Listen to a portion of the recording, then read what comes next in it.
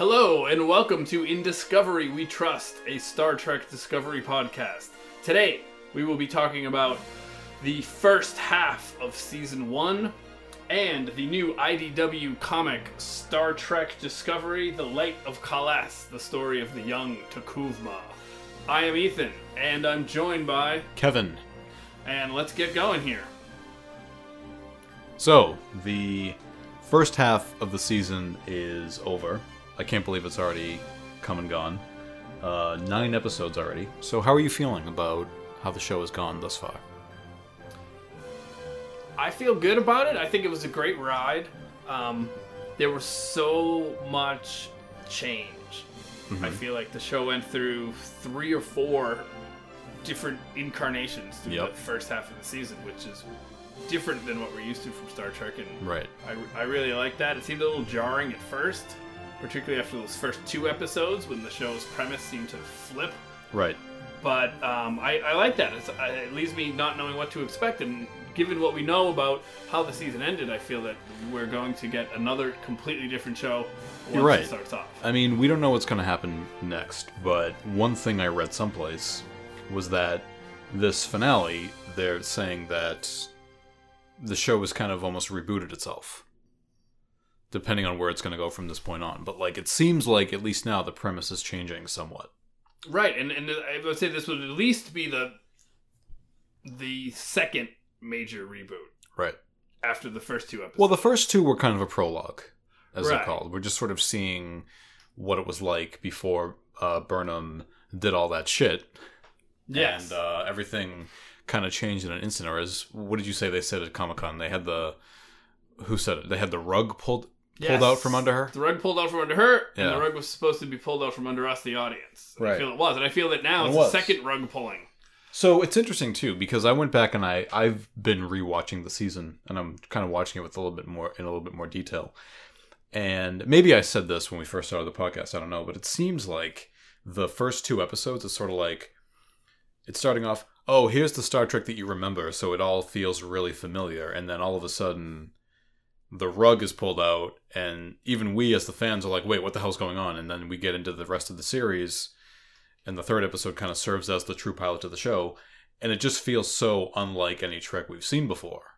You know, that's sort of like the beginnings of this new version of Trek that we've never seen before.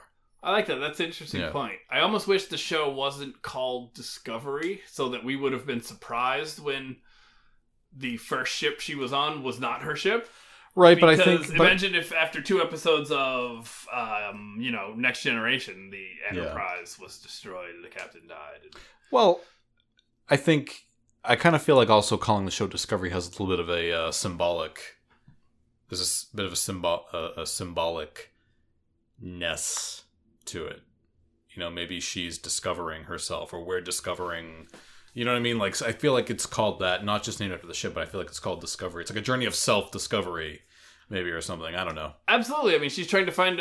I think that hits on the theme of kind of Burnham finding her place. Right. She said she doesn't really fit anywhere. Yeah. She's starting to find her place on Discovery. But is that a lie? But to your point, like, you're saying, like, on Next Generation, would they have destroyed the Enterprise?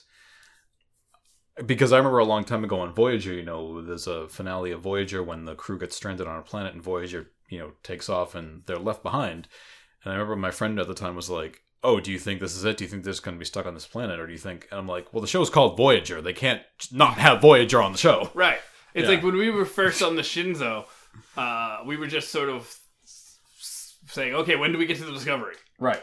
So it wasn't a shock when something happened that took her off of the Discovery. I was surprised by the ending of that, because I actually thought that Discovery, when we had the Battle of the Binary Stars, I thought Discovery was going to be the ship that would sort of come in at the last moment and make an entrance like that and kind of save the day. That's what I was kind of predicting, that I thought Discovery was going to have some kind of entrance like that. Yeah, no, we definitely... But we never saw it. It subverted our expectations, because that we got something very, very different. It was her prison stopover. But like I said, I think the name Discovery, I think it's meant to be a little symbolic too, and not just named after the ship. Oh, absolutely. It's about... I feel that it's about Burnham's discovery of her place in the universe, where She's not quite at home with the Klingons. Right. She's not she wasn't fully at ease even on the Shinzo. Right. Because she was very closed off and she was all business. And now she's starting to let loose. It's almost as if by destroying her reputation and all she had worked for, she has no choice now but to rebuild a new life for herself.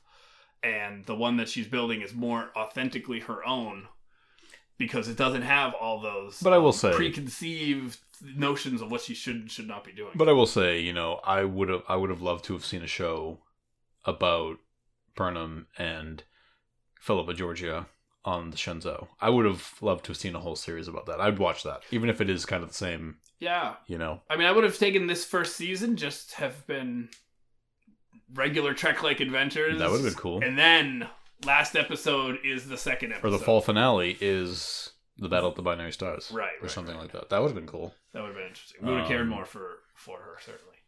But, you know, what they did worked. Yeah. Considering. It would have been probably hard to essentially establish an entire show with the characters and then take it away. Would have been bold, though. I would have boldly gone where Star Trek has never gone before. So, I hate to do this, but I'm going to do it anyway. So this is the first season of Trek that we've had. This is the first new season of Trek that we've had in a long time. We haven't had a season of Trek since 2004, 2005. When you go back and look at the first seasons of all the other shows so far, I mean, you know, obviously the season is not done yet, but I think we're far enough along in this one where we can kind of draw some comparisons. How do you feel like it measures up against the other ones? Like, for me personally, I mean, I think that it is... I think so far it's the best first season of any Trek I've seen. Because there's a clear, defined path. Like, from where we were, from the first episode, when I say first episode, I mean when Discovery first makes its appearance and we see where Burnham is. Where she is then, and where she is now, like, I see huge growth. You know, Stamets didn't like her. Saru wasn't too thrilled about her. Lorca was a bit, but now, like, you see her form these kinds of relationships. You know, Tyler's there. She's got you know, despite what she did, she's got this like mentor-like relationship with Tilly. I see some massive character growth in Burnham in just 7 episodes. Yeah, definitely, and that does make it. It's the most developed, I think. Yes, and it's interesting though. I sort of feel that the next closest, I feel, is Enterprise. Right. Because Enterprise started pretty strong. Agreed. And sort of knew where it was going to a degree. I think it's the nature of the changing of television where you don't get 25 episodes to kind of figure out what your show's going to be like you used to with Next Generation and Deep Space Nine particularly. I feel like Enterprise was also doing some world building in its first season. You know, a lot of the episodes were self-contained, but what I appreciated about it at the time was, you know, I think they were doing some world building slightly because, you know, we had never seen the 22nd century before, so they were really trying to establish the world in which they were in. But you also saw them referring back to other episodes in the first season, which Trek never really did all that much. They never really seemed... It was very rare when they would refer back to an earlier plot line from a season. And Enterprise was doing that quite often, actually. And even though like it wasn't a long arc-driven series at that point, but the fact that it was establishing like, oh yeah, when we you know, ran into this hostile species, so we did this, then we did that, and you're watching this, you're hearing this dialogue, and you're like, oh yeah, they're talking about that episode, and then they're talking about this episode, so there felt like there was this continuity to it. Yeah, that makes sense, and I think that was kind of, like I said, they knew where they were going, and they sort of knew that's where they were going. Another thing that I think Enterprise did well that I see in Discovery, and not so much in the other shows, was the character building. Yeah. In a lot of the shows, the character building was almost secondary. Like, you would get a little bit about a character just because they were doing some adventure and they would give up a little bit about themselves. Yeah. But the character development was much more explicit in Discovery, and the character development has gone to the next level rather, it was more explicit in Enterprise, but it's gone to the next level now with Discovery because television writing has gotten so much better. I feel like in the other shows too, they were also they did specific character development. They didn't develop everybody. You know, on Voyager, they developed I mean, Janeway was fairly developed, I think. The Doctor obviously is the big one, 7 of 9. But, like, I didn't find there a lot of character development with Chakotay or with Kim. Not so much with B'Elanna Torres or even Tom Paris for that matter. Like, so they were very selective on who they wanted to develop, because I think that, you know, as much as great as some of those other secondary characters were, they were not as interesting as the Doctor and 7 of 9, I think. Right. Yeah, and I guess actually Discovery is doing that also, as I said. Right. I want to see shaved head implant woman get her episode to shine. I want to know her backstory. I want to know what's going on, and we get nothing. Right. No, we don't get anything. Not yet. I mean, she's barely even spoken. Right. And we get reaction shots sometimes on the bridge where she frantically hits a button. Right. I mean, Burnham obviously has gotten the most development. I'm seeing a lot of development with Tilly. Saru. Saru's getting a lot.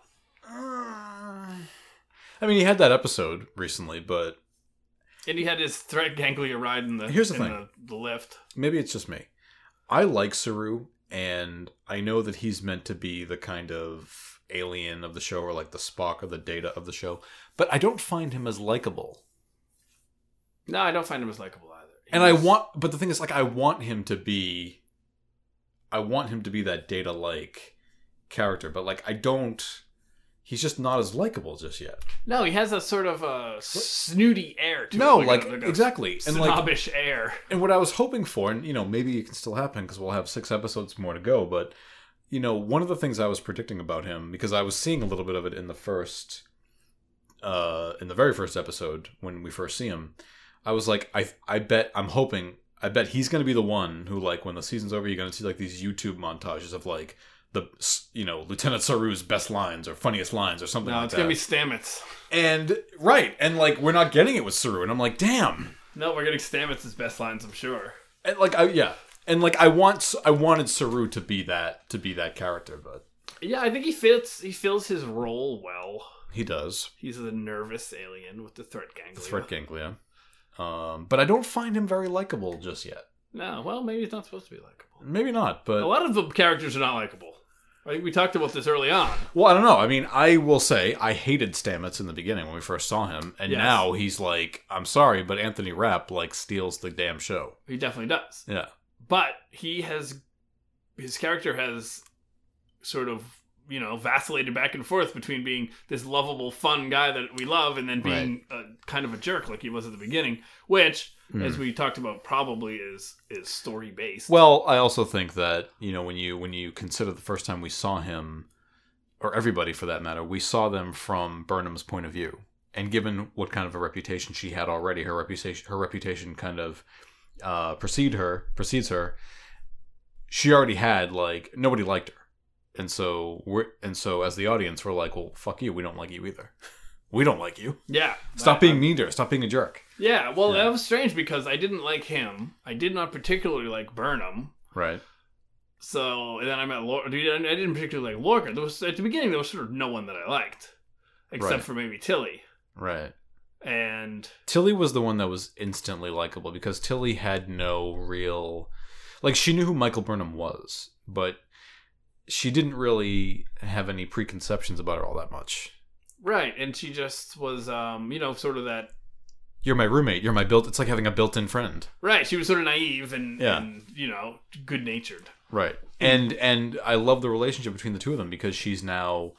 Burnham is more or less her mentor, despite the fact that Burnham did something questionable and just, you know, lost her entire Starfleet career, but, you know, she's become her mentor, which I like a lot, actually. That relationship is great. I hope it continues, and I hope that what we saw at the alcohol-infused dance party does not continue as a character trait of Tilly. Her exploits like that, I didn't like that side of her. I didn't think it fit, but perhaps... Well, Tyler's the same way. Tyler also had no preconceptions about it. Tyler does not like her. Well, right. But Mr. Klingon, as we know, yes, Tyler may or may not be a Klingon in human form. True, but a Klingon either way, brain in a human body. Let's just say he's not. Let's say he actually is a Starfleet officer. I mean, he, you know, he doesn't hate Burnham, and he doesn't treat her like shit like everybody else seems to. Right, Lorca Or did in the also. beginning. Lorca has become, for me, he's become a little more likable. I was not sure about him in the beginning, and it's as previous Trek shows go, you're supposed to like the captain. The captain's the hero of the show, basically, Right. or heroine of the show, and you're already represented with this captain who's an extremely who has a very questionable character traits. Yeah, that either started to come around, or he's playing some type of long game of manipulation on the crew. We haven't fully. Well, is he starting to come around, do you think, or are we as the audience just getting used to him? No, I think his behavior has changed. Mm. I think his behavior has absolutely changed. Yeah. If it were the beginning of the show, I feel he would not have cared one bit about the planet's inhabitants. Right. For instance, I mean, that's just one. Right. And I feel he would have been more than willing to sacrifice some of his crew on the ghost ship of the dead in order to take it down. Whereas it is circumstantial too. I mean, we have to wonder what Lorca would be like when the war is not going on. I mean, there was that nice scene between him and Stamets at the end of this last episode when, Stamets is in the shuttle bay and he's looking out, and it's when he says, I can give you one more jump. And he's like, you don't have to do that. Mm-hmm. It was in that moment where I thought, Lorca's actually kind of likable right here. Or, how great of a way to get that last jump out of him than having that talk with him and convincing him of your great intentions. Maybe. He might be a master manipulator. I still am... Maybe. Putting a pin in that one to watch. And don't forget, because him and by the way, there's more character development in a way, because don't forget, when we first saw Stamets and Lorca, and within the first few episodes, those two did not like each other. They were always at odds. True. And now they're just very kind of, relaxed, and they're nice to each other. That's true. They're nice to each other. That was a good development. Lorca saw him as almost an inconvenience. I have to deal with these scientists in order to get this technology to work. But right. He didn't care about the scientists as individuals. They were more just one of the product they could create. Right. That's been nice to watch. Yeah. He sounds like a Republican having to deal with scientists. Mm-hmm. Oh, no politics. I'm sorry. But I did like that scene between the two of them, and I've come around on Lorca a bit. I still am a little uncertain about him, but I like him a lot more now than I did in the beginning. Oh, me too. Or even, here's the thing. I still don't really like him as a person or trust him, but I love the character, and I love watching the character work, because I am firmly on the side that I expect him to still be evil, but be manipulative. Well, you made some parallels between Lorca and Kirk several times in the past. Yeah, that's true. But the difference is we like Kirk. Right. Kirk's a hero. Right. So I feel that Lorca's gone to the other side. I don't think that Kirk would have done what Lorca did to keep control of the Enterprise. I don't know. That's good. That's interesting. I don't know. I don't think he would have. But that's something to debate, I suppose. So, and they killed off one character I really liked, the security chief, in the third episode. Right. That disappointed me quite a bit, actually. Remind me who the security chief was. I forget her name. I'm totally blanking out on her name. Okay. But the tardigrade killed her. Oh, of course. Yeah, she was a good character. Yeah, she was good. She was a very good security chief. But she was more in line with... She wasn't first officer, but she was very similar to Lorca. I thought she had this sort of... I don't want to say corrupt, but she had this sort of way about her that was very similar to the way Lorca was at that point in the show. And she was very much on board with Lorca. I remember her sort of explaining, like, that's how Lorca does things. Lorca gets results. Right. Just go with it. So that was kind of cool to have sort of a... Lorca's on the warpath. Yeah. Yeah. Sort of have someone that was on his team completely and seemed to have someone that Lorca confided in. Right. I don't know that Lorca has anyone he confides in now. Well, especially with what the Admiral said, multiple episodes ago when she said we'll figure out we have to figure out how to get you to step down. Which is still kind of out there in the void a little bit. I mean, granted, they're on the other side of the universe or wherever the fuck they are right now. Dimension. And the Admiral is not there, but that is still something that I want to know about. Right. Well, I want to know, did he intentionally do that jump? Yeah. Just to keep command? Well, maybe. Speculation. I mean, you even raised the point early on. You were one of us did, where we even began to wonder. Did Lorca know that Burnham was on that shuttle in episode 3, and then did he purposefully, find her to get her on board? Right. It seems so, because she seems so important. Remember, when he was sending the party, he did not want her to go to the Ship of the Dead, even though she was the only one who knew her way around. She'd been on the ship before. She knew more about the ship than anyone else. He was very much against the idea of her going. He seems to have some unfulfilled reason for her presence, which I don't fully understand. She's not particularly skilled in anything. Here's something interesting. Here's something interesting I read today on TrekMovie.com. One of the executive producers of the show, Aaron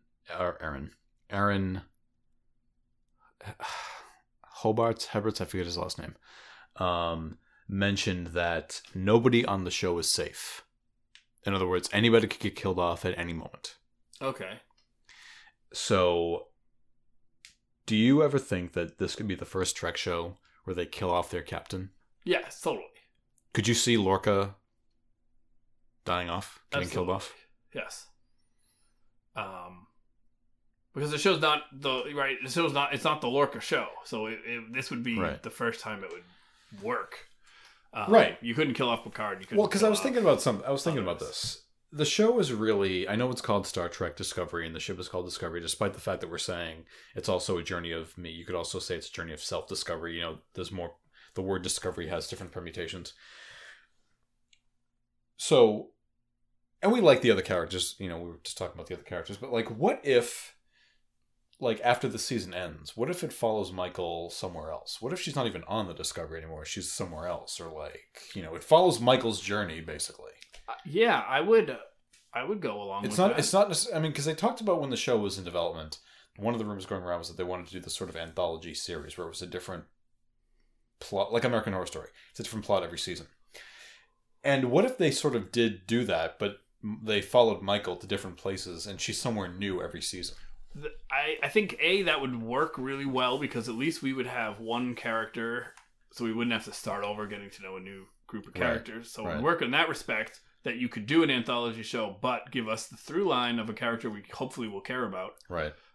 And secondly, it makes a lot of sense given how the Federation works, how Starfleet works. Right. People get moved from ship to ship. They get promotions. They get demotions.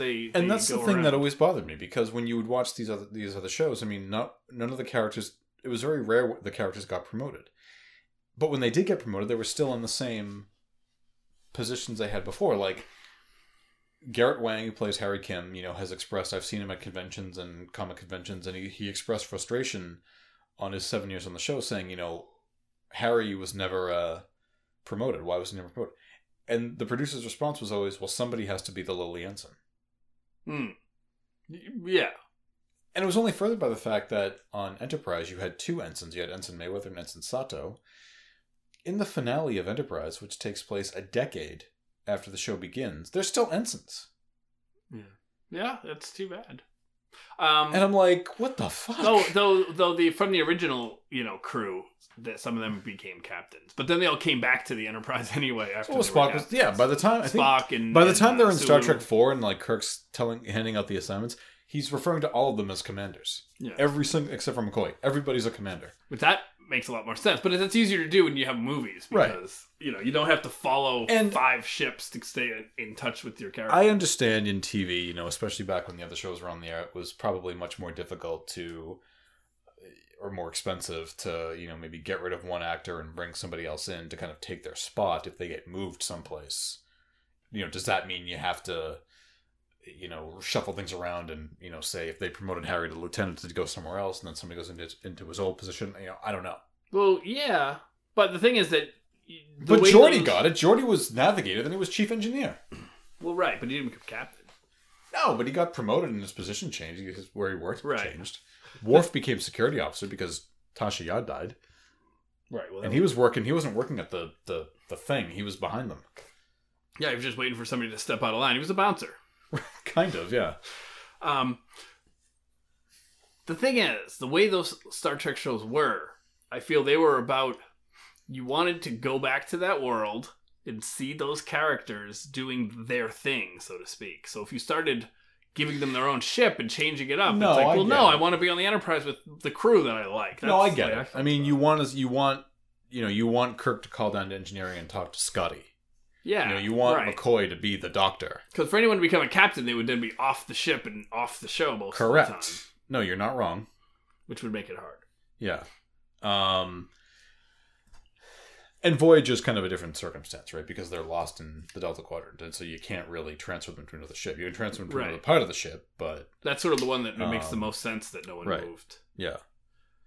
They But needed Tom more- Paris got demoted to ensign and then promoted to lieutenant again. They just need more of the actors to not want to do it anymore, and then Yeah. it forces their hand into making some changes. But no, I think it would be really cool if, throughout the course of the show, we're following Michael to different places. I would like that. Let's say that they. I mean, I would miss the characters. I would miss Stamets or whoever doesn't go. Yeah. But you can't assume they're all going to follow her. Some of them are going to die, probably. Yeah. But yeah, I would like that. Let's say they go to this dimension and have some adventures, come back, and then Lorca is put in jail or he dies or something, Well- and then they realize Michael has proved herself, and they give her a new assignment, and then we go there.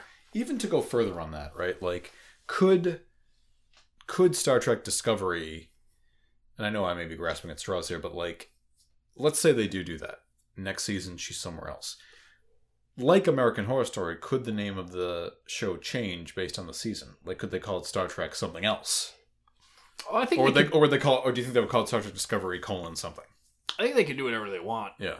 I don't know if they would, but yeah, I think that would work fine.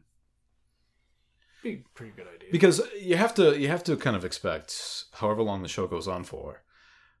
I feel like the expectation is going to be Burnham is going to somehow be reinstated back into Starfleet, potentially.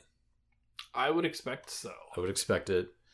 Right. You've served your time by being stuck with that madman Lorca. But she may have, it could be a case of like Kirk and his crew in Star Trek 3. They violated all these orders and they destroyed the Enterprise, and then by the time the voyage home comes, they save Earth, and then all the charges against them are dropped. Yeah. And Kirk is just demoted to captain, and they give him a new. This might be starting that long tradition of forgiving people for their misdeeds if they save the world. Yes. Or could they throw that on its head? Because we may be expecting that, and then, what if, again, I'm just really, really, making a huge assumption here, but like, if Starfleet offers her rank reinstated, what if she could say, I'm sorry, no. Or she may refuse it or something like that. Right. Or she could save the day and then immediately be taken into custody. Right. As if nothing had happened. Because it's also the case of, on Voyager, Chakotay's crew and him, they were the Maquis. When Voyager began, the Maquis were outlaws. They were criminals. Mm. And obviously, under the circumstances where Voyager was, Janeway needed a crew, so she gave them all field commissions. We don't know but really, it's in Starfleet's eyes, they're outlaws, they're criminals. They committed these, criminal acts. And 7 of 9, as much as mentioned when they get home, Starfleet will most likely hold you for a number of crimes. Mm. We don't know what happened to them once they got back. 7 years with Captain Janeway, does her word mean anything? She's going to say, well, they were part of my crew and they did such an excellent job. Is she going to basically put in the good word for them to get whatever charges they may have against them dropped or something like that? Right. That'll definitely be something to watch, because I'm sure Starfleet doesn't think that Burnham's appointment is permanent. Right. As he said, well, to fight this war, you gave me broad powers to do as I please, and that what he wanted to please was to have Burnham. So with the war over, I know they're in another dimension or place now, but you would think that would be the end of that, especially since we know he's losing command. It also still speaks, like, if Burnham has the charges against her dropped, right, at any point down the line, it also speaks to a line on the original series episode, The Tholian Web. Chekhov says, "Has there ever been a mutiny on a starship before?" And Spock says, "Absolutely no record of such an occurrence, Ensign." So, I mean, I'm getting around it, sort of. Maybe that was just wiped from her record. Or something like that. Whatever happens, right? Yeah, that's interesting. Because she's well known amongst everybody else in Starfleet as the person who mutinied. Yeah. Already. Interesting. The Tholian Web, it's third season of original series, so it's about 13 years after Discovery. Right, no records. So... Very interesting. I don't know. Maybe this is all swept under the rug, but everybody knows it. How could it be swept under the rug? Well, a decade later. 13 years later. Yeah, but you've got, like, Tilly's 13 years after this. Tilly's still in Starfleet somewhere. Right. She's young. There's a lot of young people. But, unless she's killed off.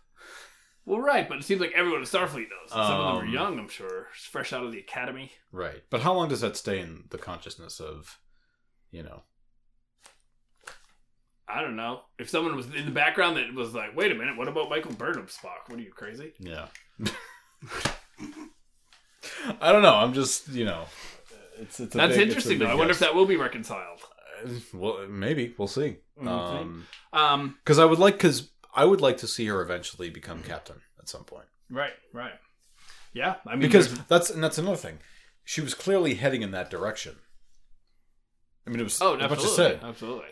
Does that eventually get rectified in the end? Does she finally attain that? Right. So one of the other big things that we saw in this season was the course of the war. We saw the start, and we are pretty sure we saw the finish of the war. So how do you think or at least the beginnings of the end of it, maybe? Yeah. So what were your thoughts about how that all played out? So specifically, I mentioned this on the other episodes before, but I never really felt like we were at war with the Klingons all that much. Because we never really saw much of it. And there's that episode with Harry Mudd, Magic to Make the Sanest Man Go Mad, where Tyler is toasting to all the people they've lost. Now, he may be referring to the Battle of the Binary Stars. But I think he mentions, like, the front lines and this and that. And I'm like, what front lines? We haven't even seen anything. Like, to me, his toast didn't mean anything. Right? It's not like the Dominion War. It's not like the Dominion War where we're seeing it up close and personal. Right. It's almost as if his toast was telling us. Right? The toast was probably meant to let us know, oh, there's a lot of sacrifice going on. But I haven't seen anything. I mean, we saw some miners. We saw Discovery get into a couple of skirmishes, but to me, it was no different than the Enterprise getting into a skirmish with a Klingon ship in an episode of the original series or one of the movies. Well, we did see a planet of miners that were going to be destroyed by... Yes, which again, Discovery was supposed to rescue and then just took off. Yeah. But I guess we could just assume we never really saw Discovery. There was like one time we saw Discovery come to the rescue of another ship. Right. But we never saw Discovery like fighting alongside any other It's true. You would think there would have been more ship battles that we would have seen. The Defiant was leading the fight against the Dominion on Deep Space Nine. Right. And we saw that. We saw hand-to-hand combat. Nog lost a leg. We pretty much saw three space battles. We saw Battle of the Binary Stars, we saw the miners, and then we saw this last one. Was that it? Well, they rescued that Starfleet vessel. Oh, yeah. But no, we haven't really seen much of anything. I mean, when Lorca and Tyler are coming back from the Klingon prison ship, we see the smaller Klingon vessels, which look like NBC peacocks, I noticed, attacking them. Yeah. But I don't know. To me, I know we're at war with the Klingons, but it never really felt like... It felt no different than just engaging the Klingons in a skirmish like we've seen before in the other shows and movies. Yeah. So overall, I'm really happy with the season. And it ended on a very interesting and very compelling spot. And I'm dying to see what's going to happen next. And the great thing is, we don't even have to wait that long. No, we really don't. We got like 4 weeks. No. I'm feeling good about it. I felt it was uneven at points, but I felt that the arc was improving throughout the season. Nothing really felt like filler to me, in a way. Like, I never felt like there was any filler episodes. Like, all of them felt important. Like, The Walking Dead, there's so much filler. Right. This, I never really felt like there was any of it. And my first instinct was to say, well, yeah, because there's only so many episodes, whereas, 25, 26, 27 episodes. You have a lot of filler, but Walking Dead doesn't have that excuse. Well, because they say here's the thing. They say it's about the Klingon War, and it is, I guess. But, like, it never really felt like, as I said with the... it never really felt like that was the forefront of the season. It was more the background, actually. The Klingon War took place off screen because remember we started one episode. We've turned the tide of the war. We're winning, and then the next episode started. The Klingons have turned the tide of the war. They're winning. Right. But we didn't see what caused those things, which I guess wasn't the point. We were seeing how it was affecting. Well, I do wonder. I do wonder if they made a conscious decision to not show much of it because we had seen that in Deep Space Nine with the Dominion War. We've had a war show before. I guess, but I really like the ship-to-ship combat. Yeah. I enjoy it. I just want to see more of it. When it's interesting and when it's, creative and well rendered. Yeah. I enjoy that quite a bit. Yeah. So far I think that the season it's I think it's my favorite season of Trek so far. Like I don't think I've been into a Trek show more than I have this one because it's really cool to see a Trek show in sort of with modern storytelling and modern production values. You're just sort of like, and again, I said this in earlier episodes, but it's good to watch a Trek show that like where I can like spin theories and make guesses because Trek didn't do that before, and it just made me. It took me a while to sort of get into that idea. Yeah, well, like I said, there were points in the middle of a Trek episode where you could spin a theory. But it would be borne out in the next 15, 20 minutes. Right. You wouldn't do it season by season. And it's again, my favorite TV show of all time was always Lost. And this is like Star Trek plus Lost. And, and it's only more confirmed by the fact that the executive producer said, any character, nobody is safe. Right. I do like that. Anybody on Lost could have gotten killed off. I mean, they reached a point where you're like, okay, well, I know they're not going to kill off that person. But yeah. So that to me as much confirms that. Yeah, I like that as well. One of my favorite shows is Twin Peaks, and that's another show you can make theories about. Except on that, nothing makes sense and nothing gets answered. And here we will probably. But I'd imagine with Twin Peaks because I don't watch it, but I can say to wrap this up, say it like Lost. The show's had a life beyond just being on the air once a week. You sat there and you thought about it. Yeah, you thought about it. You talked about it. You debated it. You recorded podcasts. So. One last thing to talk about, during the show's downtime, we began reading the new comic that came out yesterday. Yes. Or yesterday or Wednesday? Wednesday, as all new comic issues do. Yes. It's put out by IDW, who puts out all the Star Trek comics. And I've never read... I've read some issues here and there when something interesting was happening. Yeah. But I've never kind of jumped in at number one for one of their series. Yeah. I know they have a good reputation for what they're doing with Star Trek. And this is the Star Trek Discovery, The Light of Kalless. And if you're not familiar, this covers the origin story or the kind of youth and rise of T'Kuvma, which I'm surprised that I enjoyed it as much as I did. Because I think we both sort of had our T'Kuvma issues at the beginning of the show where we sort of weren't crazy about the character. Are you making a pun? A T'Kuvma issue? I wish I were. Yeah, I mean, I had my my problems with him in the beginning because I was just bored to tears in the beginning because the Klingon stuff was not interesting to me at all. Right. And so when I found out this is what the comic was about, I'm like, oh. But I read it on my commute to work very quickly, and I was really into it. Yeah, I really... So it starts off... I really love this first Part page. 1 of 4, I believe. 4 parts are going to do it? I believe so. Yeah. It starts off the first page, full page. We see the ship of the dead floating in space, powerless. It's dead in space. And yes, floating in a ship of the dead is dead. And it says, the battle of the binary stars is over. T'Kuvma is dead. His great flagship is crippled. No help is coming for the survivor. So it picks us up in something that we saw, but sort of right after we cut over to Michael's story. Well, and Klingons do not send distress calls out. Nor do they have escape pods. Well, who knows what they did at this time, because they're breaking a lot of their rules. But, so we get this, back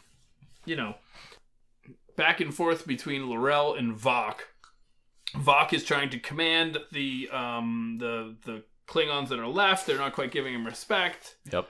And L'Rell chimes in, telling him that he has to be more like T'Kuvma to get respect, and then says, "You don't know anything about T'Kuvma," and then flashes back to the Klingon homeworld and T'Kuvma's early story in his youth. Now, just as a side note, Vok is the character that the actor who played Ash Tyler plays. Yes, so he's this is where he's the suspected Ash Tyler Klingon. Yes, in the albino Klingon, as we have referred to him for almost every podcast. Yes. I think there was a great blooper that I wish I could share with all of you guys. That happened just a moment ago. Yes, I'm trying to remember who his name was. Vok. Now Vok. We will always call him Vok. We will always remember. Yeah. So what we see is T'Kuvma, as a young person, is from a great family that has now fallen into disarray. They lost their money and their power, their prestige. But his family had, at one time, ties to the Klingon ship of the dead, which is disabled, like an old Chevy in the front yard with some cinder blocks for tires. It's just dumped out in the woods behind their estate. It's very cool just to think of it like that. Yeah, to imagine it like that. Yeah, thousands of years old and abandoned and sitting, and it seems like this is one thing that he's going to use to bring this ancient kind of Klingon power back. And it's interesting too that he's a kid that's bullied and he's picked on, and it seems to me that he's going to become sort of radicalized because he meets this woman, and she tells him to go and study at Boreth, which is the sort of spiritual center of the Klingons, it seems. Yeah, it's where you learn to become Klingon, basically, is what it was. Yeah, and more than that, I think just to become studied in the true Klingon philosophies. It is the, for lack of a better way of putting it, it is the Klingon Starfleet Academy. It is the Klingon Academy, basically. But I think it's a little different because I don't think they're going to teach him how to fight with a Bat'leth there. No, his family does that. Right. I think they're going to teach him how to know what it is to be a true Klingon. Right. And I think he's going to get some... It seems like he's getting this ancient idea of a Klingon that the Klingons have moved away from, and he's going to trying to bring them back toward it. But it's true. Then, so his family starts to teach him to fight also. Yeah. Well, I love the fact that the way they depict the Klingons in this comic, and on the show for that matter, as, this sort of ancient race, which I never really got that sense on the previous shows. Right. And an ancient race that isn't all so committed to, as we know them in later Trek, they're all warriors and they're so aggressively warriors and they're very much all committed to that. They show them much more depth and variety to them. I mean, his uncle that he lives with, I think it's his uncle, T'Kuvma, just seems to be a shady business guy, seems like he would own like a car dealership, like one of those local business people. I think it also, if you'll permit me for a moment, I think it speaks to a line spoken on Enterprise, that one where Archer is captured by the Klingons and he's put on trial, and his Klingon lawyer, who kind of rejects this whole notion of he called it senseless bloodshed. He said my father was a great, I think he said something like my father was a great teacher or some scientist or something like that. And he goes on to say we were such a great society not so long ago. And I get the sense of that reading this comic. Even though with Enterprise it takes place long before this, but I sort of get that feeling from reading this comic and just seeing the backstory of what the Klingons are like. Yeah, as absolutely. depicted on the show. Yeah, and we sort of can see that their slow decline away from what they once were. That was great. Yeah. Yeah, I'm definitely into it. I'm going to keep reading this. The art's good. Yeah, I want to read it again. It's got a... Yeah, I like the art. It's got a sort of almost like a monochromatic coloring to it. It's all very... they're Klingon-y colors. They're really muted colors, and it works really well. And when we leave off, T'Kuvma is about to head... actually, just arrives at Boreth. And the thing. And it's all strictly Klingon. I mean, there's no other. You don't see anything from Starfleet. Nothing. It's just all. It's a straight up Klingon tale. Yes, it is. And what it really is, we're getting a sense of the religion of the Klingons. So the place that wants to go to study, this Boreth. Yep. Where, he's going to leave behind his small life that he has of being bullied and picked on, and his family that has fallen into dishonor and lost their power and wealth. So he's going to a monastery, it says here, where scholars study the teachings of Kalas, the first true Klingon, the father of duty and honor, the greatest warrior who ever lived. It goes on to say that before he passed, this Kalas, into the afterlife of Sto-vo-kor, he promised that he would one day return to his people when this ship is rebuilt. I will be her captain, and together we will fly to Boreth to meet Kalas reborn.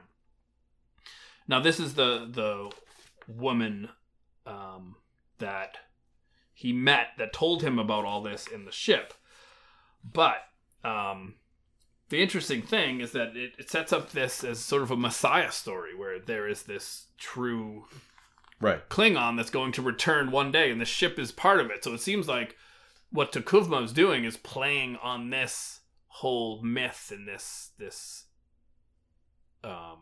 Messiah story. Right. Which is really interesting to see like what went into his rise. Mm-hmm. Because it did seem strange that this Klingon was able to bring the houses together, even though he clearly faced all this opposition. Right. It's now again, this is going to be is it in the thing where it says how many it's going to be? How long the series is going to be? I think it's 4, right? Doesn't say? No. Okay. Well, it's definitely going to be continued. I think I don't know when the next issue comes out. I imagine next month. Generally monthly. And it's very light reading. I mean, it's obviously not that long, but it's really interesting. It's a really cool read, to check out while the show is on hiatus. Yeah, I'm really liking it. And maybe when I go back and rewatch, I will enjoy the T'Kuvma scenes more, knowing what I will soon know about the Light of Kalas. The thing that I want to try to do, I don't think I'm going to have much time, is I want to try to read that novel that's out currently, but the name escapes me. There's a Discovery novel that is out currently. Yes. There's like one of them or there's 2. She's on the cover of it. Mm-hmm. And I think there is another one coming. And I believe it's also kind of a prologue to the series. So I'm thinking I may grab it like on my Kindle or something and see if I can try to read that before the series comes back. Oh, do you mean prologue as in it's her on the Shinzao? I think so, yeah. Oh, that would be really great. I think so. Cool. I don't remember the name of it off the top of my head. I'll add it as an addendum maybe later on if I can, but the next time we record. But yeah, I want to check that out too. Because I need my Discovery while the show's off the air. Yeah, absolutely. So you can look forward to some type of spoiler-free review or spoiler-filled discussion of that book coming up. We'll let you know either way what that's going to be. And that's the thing. Like, I think, I don't think we want to just focus on the show itself. We also want to focus on the media outside of it. Yes. Because it's being written by the show writers. So, in the past, Trek comics and novels have not been considered canon. Right. But I'm going to make a leap now and say that these ones might be canon. I think so, because isn't the head writer... It's written by the same... Again, it's written by the same people. And the head writer is also a comic book writer, so yeah, I think that... yeah, this will make sense. And it seems that setting it before, it can't really interfere much. So no, putting it in safe canon places, which is probably intentional. Well, again, I think because it's the same as the staff writers on the show, they will not. I don't think they'll violate their own canon. Right. Basically, they know where they all are. Basically, you know what I mean? Right. Absolutely. So, I love the comic, and my only regret is that it was so short. Yeah, as all comics usually are. Right, and since I'm a regular comic reader, I'm used to the... I'm trying to be. 10-minute reads. And just to kind of, a little bit of a side note, just given, the way these things go, whether you have these novels coming out, you have these comics coming out, I would like, I would totally kill for like an animated series or something like that, like an animated short on this stuff, in between. But given that CBS All Access needs to maintain viewers, it would make a lot of sense for them to have an animated. It's a lot faster production time. Yeah. You can get, you can still get great writers. Yep. It would make a lot of sense. Whether it'll happen, I don't know, but... Yeah, and I think while the show is... Because I think CBS really has to kind of figure out what they're going to do, because they've already said that this is their most successful show, and they've announced several of the shows coming to the platform. Twilight Zone, by the way, which is one that I'm really excited for. But right now, us Trekkies are kind of driving this platform. And I think it's a safe bet that Trekkies are going to watch Twilight Zone too. But what else are you going to do to keep us on this platform while Discovery's off the air? And there is, I don't know if you know about this, there's that rumored Khan series. I know nothing of this. You know nothing about that? So the director of Wrath of Khan, Nicholas Meyer, who also wrote it, he's also a consultant on this show. Right. But since Brian Fuller left, I don't really know what his role is. He was saying that he's working on another Star Trek TV project. He said this before Discovery came on the air. Okay. And it hasn't been confirmed, but the rumor is that it's like a 10, I think it was like a 10 episode or like a 5 episode, something limited series focusing on Khan. Interesting. Anything on what period? Well, they say the rumor was that it was while he's on SETI Alpha 5. And I'm thinking, what happens on SETI Alpha 5? Like, can we see when he roasts apart? I don't know, but... When he figures out those bugs that make great torture. But here's the thing. Like, my hope is with the way Disney treats Marvel and, like, the way, what they're doing with Star Wars, having all of these different... you've got movies, television, comics, everything. Could we really get a sort of expanded Trek universe again? I think if they're going to do it... Could we have more entities? They have to get they would have to get another show going or a cartoon, because I think they've always had the comics and the novels. They have. They reach a limited audience. It's really the shows and the movies and things that are going to reach a larger audience. And I think that CBS would do a better job than Paramount has done with the movies. Because CBS owns the TV property. And Paramount seems really unwilling to do anything. CBS knows how to do TV. It's funny. I read this article a few years ago. It was before Star Trek Beyond came out. I think we'd only had we only had the 2 Abrams films at the time. And, there was a lot of complaining because Into Darkness came out 4 years after the first movie did. Like, they thought that they didn't strike while the iron was hot, basically. Because they had said, whatever this article was, they were like, whoever wrote it said, when the first Abrams film came out, Paramount had like a potential franchise in front of them because it was so successful. They even went as far to say almost on the same level as Star Wars, because it was because the thing was that movie appealed to such a wide audience that they had the potential to really strike while the iron was hot and just again. I mean, nothing can be Star Wars again. No, but maybe Marvel. 4 years between movies, the hype kind of died down, and I was like, "Oh, right. Yeah, I like that movie." But and then to have a movie out that wasn't as universally loved, that's what I make this point before you go on. That's what makes me skeptical of the Khan series working, because I feel J.J. Abrams has ruined any Khan love. I feel like, or at least I think people understand that these are 2 separate entities. I don't know, right? Like, oh yeah, Khan from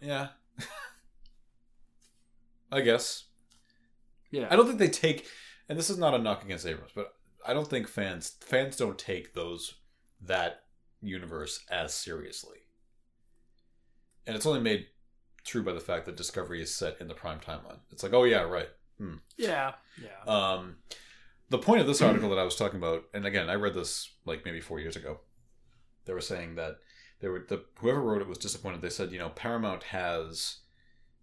Again, there was no Discovery yet. There was no announcement of Discovery yet. And they were saying that Paramount and CBS could turn Trek into the next Marvel Cinematic Universe. Well... And this is what I said. I'm like, but it was that at one point. Oh, that's true. Think about it. In the 90s... 2 TV shows on and movies coming out. No franchise was doing that at the time. When Marvel started doing it, everyone's like, oh my god, that's so... And I'm just like, It's a good point. Trek kind of did that already. I mean, Marvel... It's much more expansive Marvel has so many different IPs within that all coexist Yeah. in that same universe. But like, I was thinking about this. Like, they could do that with the show. Like, it's okay to do. Like, I know. I think it would. It's okay to do that now because back then it was sort of like there was too much of it. But like, look at what Marvel's doing. Look at what DC. Like, I feel like now, like, it's okay to, and look at Star Wars. Like, it's like now's the time. Like, it's all right to do that. Well, you're right. So I think they could do it. It just seems that every film company thinks that they have one of those, and then they plan it all out, and for some reason it doesn't happen. I don't know why that is. It seems to be some behind-the-scenes business decisions that I don't fully get. But I feel, Star Trek is built for it, but yes. Trek has the name recognition. And it has the universe. It has the universe. Of I mean, characters it's not... and situations. I wouldn't say it's as adored as, like, say, a Star Wars or a Marvel is. But... Right. But it has a lot of goodwill behind the name. It does. And when the first Abrams film came out, or was coming out, I remember when that was coming out, an old friend of mine, my oldest friend, who was never a Trek fan at all, never watched it. He's like, I really want to see this movie. Because that movie was made for him. I mean, I still wanted to see it. But the fact that he wanted, like, and him and I went to go see it, I'm like, I can't believe I'm seeing a Star Trek movie with you because we've never gone to see a Star Trek film at all. Right, yeah. I mean, that was one of the big complaints. This is more of a blockbustery popcorn movie, and Star Trek should be But that's, to me, I was okay with that. Like, and even for a long time, like, this is another thing I'll point out. On the Star Trek First Contact Special Edition DVD, there's a commentary on there by Brandon Braga and Ronald D. Moore, the two guys who wrote the movie. Even as far, and that they did that in like 2005 or 2004. Even as far back as then, they were saying that Trek has been around for a long time, and they think that it needs some kind of a reboot, kind of like they've done multiple times with like Superman. They're like, this needs some kind of a reboot to get everybody on board again, because there's so much of it. And I never tried to get somebody into Trek. Like, before the first movie came out, I never tried to get anybody into Trek who didn't watch it before, because my problem was, where do they even begin? Yeah. You know, do they begin with the original series and are they going to think, oh, this is too 60s for me? You know, like, what was the entry point for somebody to get into Trek? Yeah, that's a tough one. It was difficult because, don't forget, you know, Trek shows take a little time to develop and actually get good. Mm-hmm. But yeah, the entry point into the franchise before that movie came out was difficult. And I think that regardless of how people feel about that first movie, the first Abrams film, it provided a really good entry point for people to get into the franchise. And I actually know people who have now since then, have gone back and watched things before it, and they're now huge fans. Wow. Well, that's great. It's Simon Pegg put it a great way. It was like, imagine you're getting into a band and you just discover them on this album. Then you discover, like, holy shit, there's like they have like a 10-year backlog of music I can go back and listen to.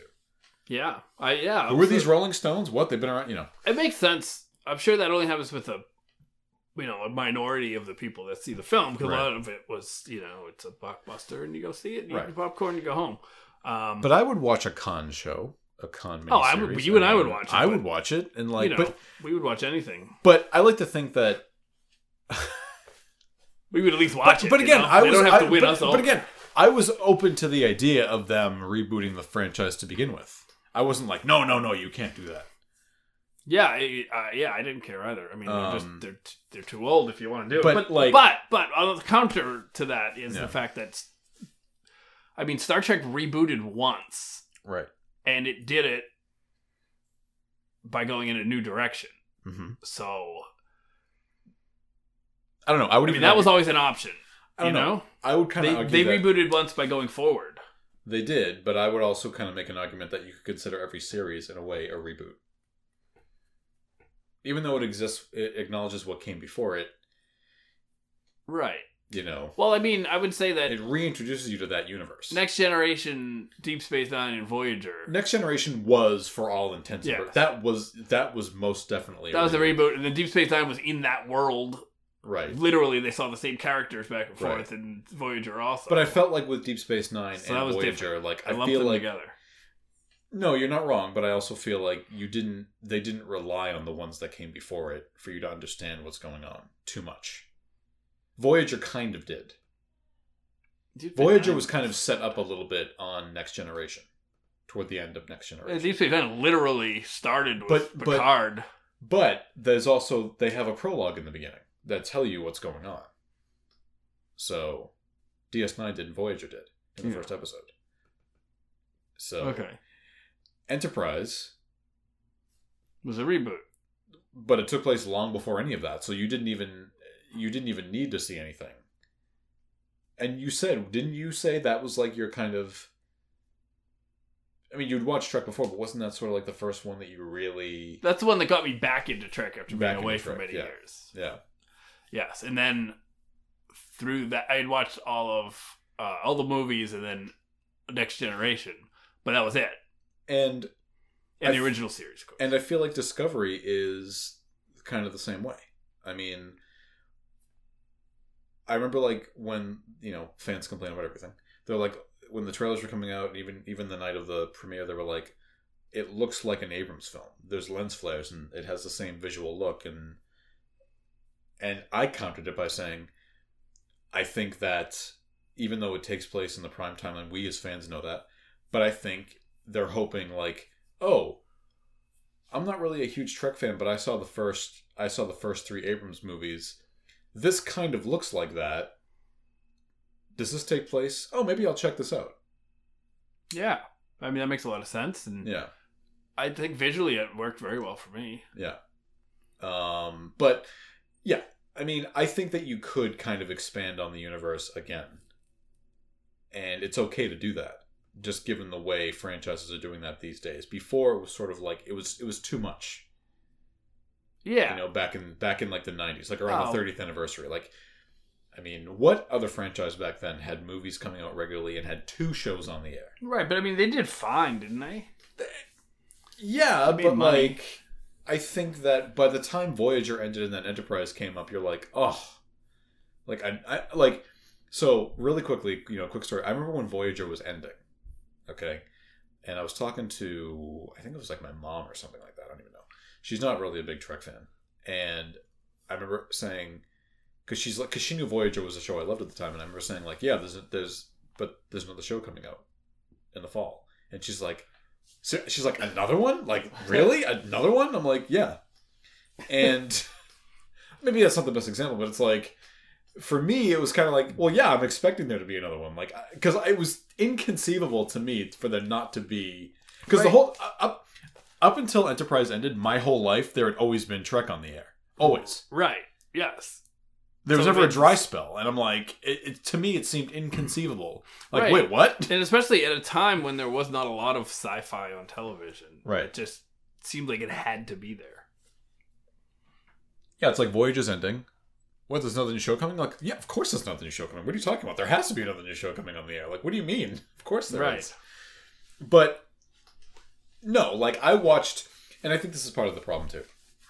And, I know we're kind of talking a while about this, but I think the problem you had back then was that all of it was being done by the same people, the same production team. And I think with Enterprise, and I think the reason why Enterprise was set where it was for them to break free of like the constructs of where they were. They wanted to start fresh and get creative again. And I feel like that comes across in that show. Yeah. It may not have been executed as well as, it could have been. But I watched the first season of Enterprise, and I can just tell that they're having fun with the era the show is set in. Oh yeah, that was one of the things I really loved about it in the beginning. But even so, like by the time Enterprise reached season 2, it did still feel like this is just, and the writers have expressed it. There's some great bonus extras on the Blu-ray to talk about this. They just could not break out of it. Like they had no time off in between Voyager and that, and like, I don't know if you know this. Do you know what the original plan for Enterprise was in the beginning? What they wanted to do, and I don't know what the show would have been like had they decided to do it. They wanted the whole first season to be Earthbound.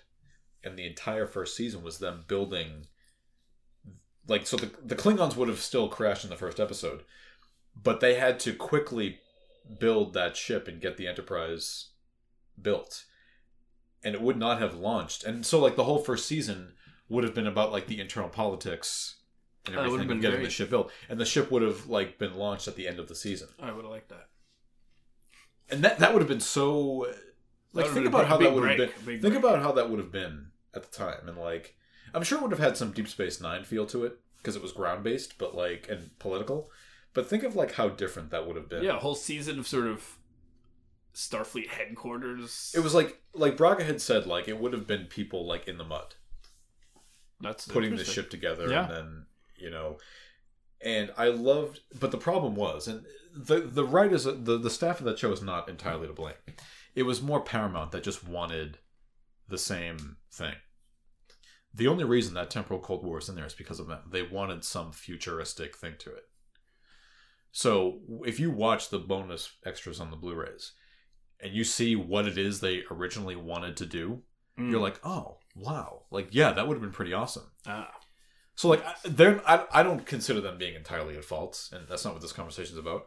But you can see where Trek may have potentially gone, you know, in that case. And maybe we could see those kind of things on some animated series with less of a budget. Yeah. Easier to get them out. Right.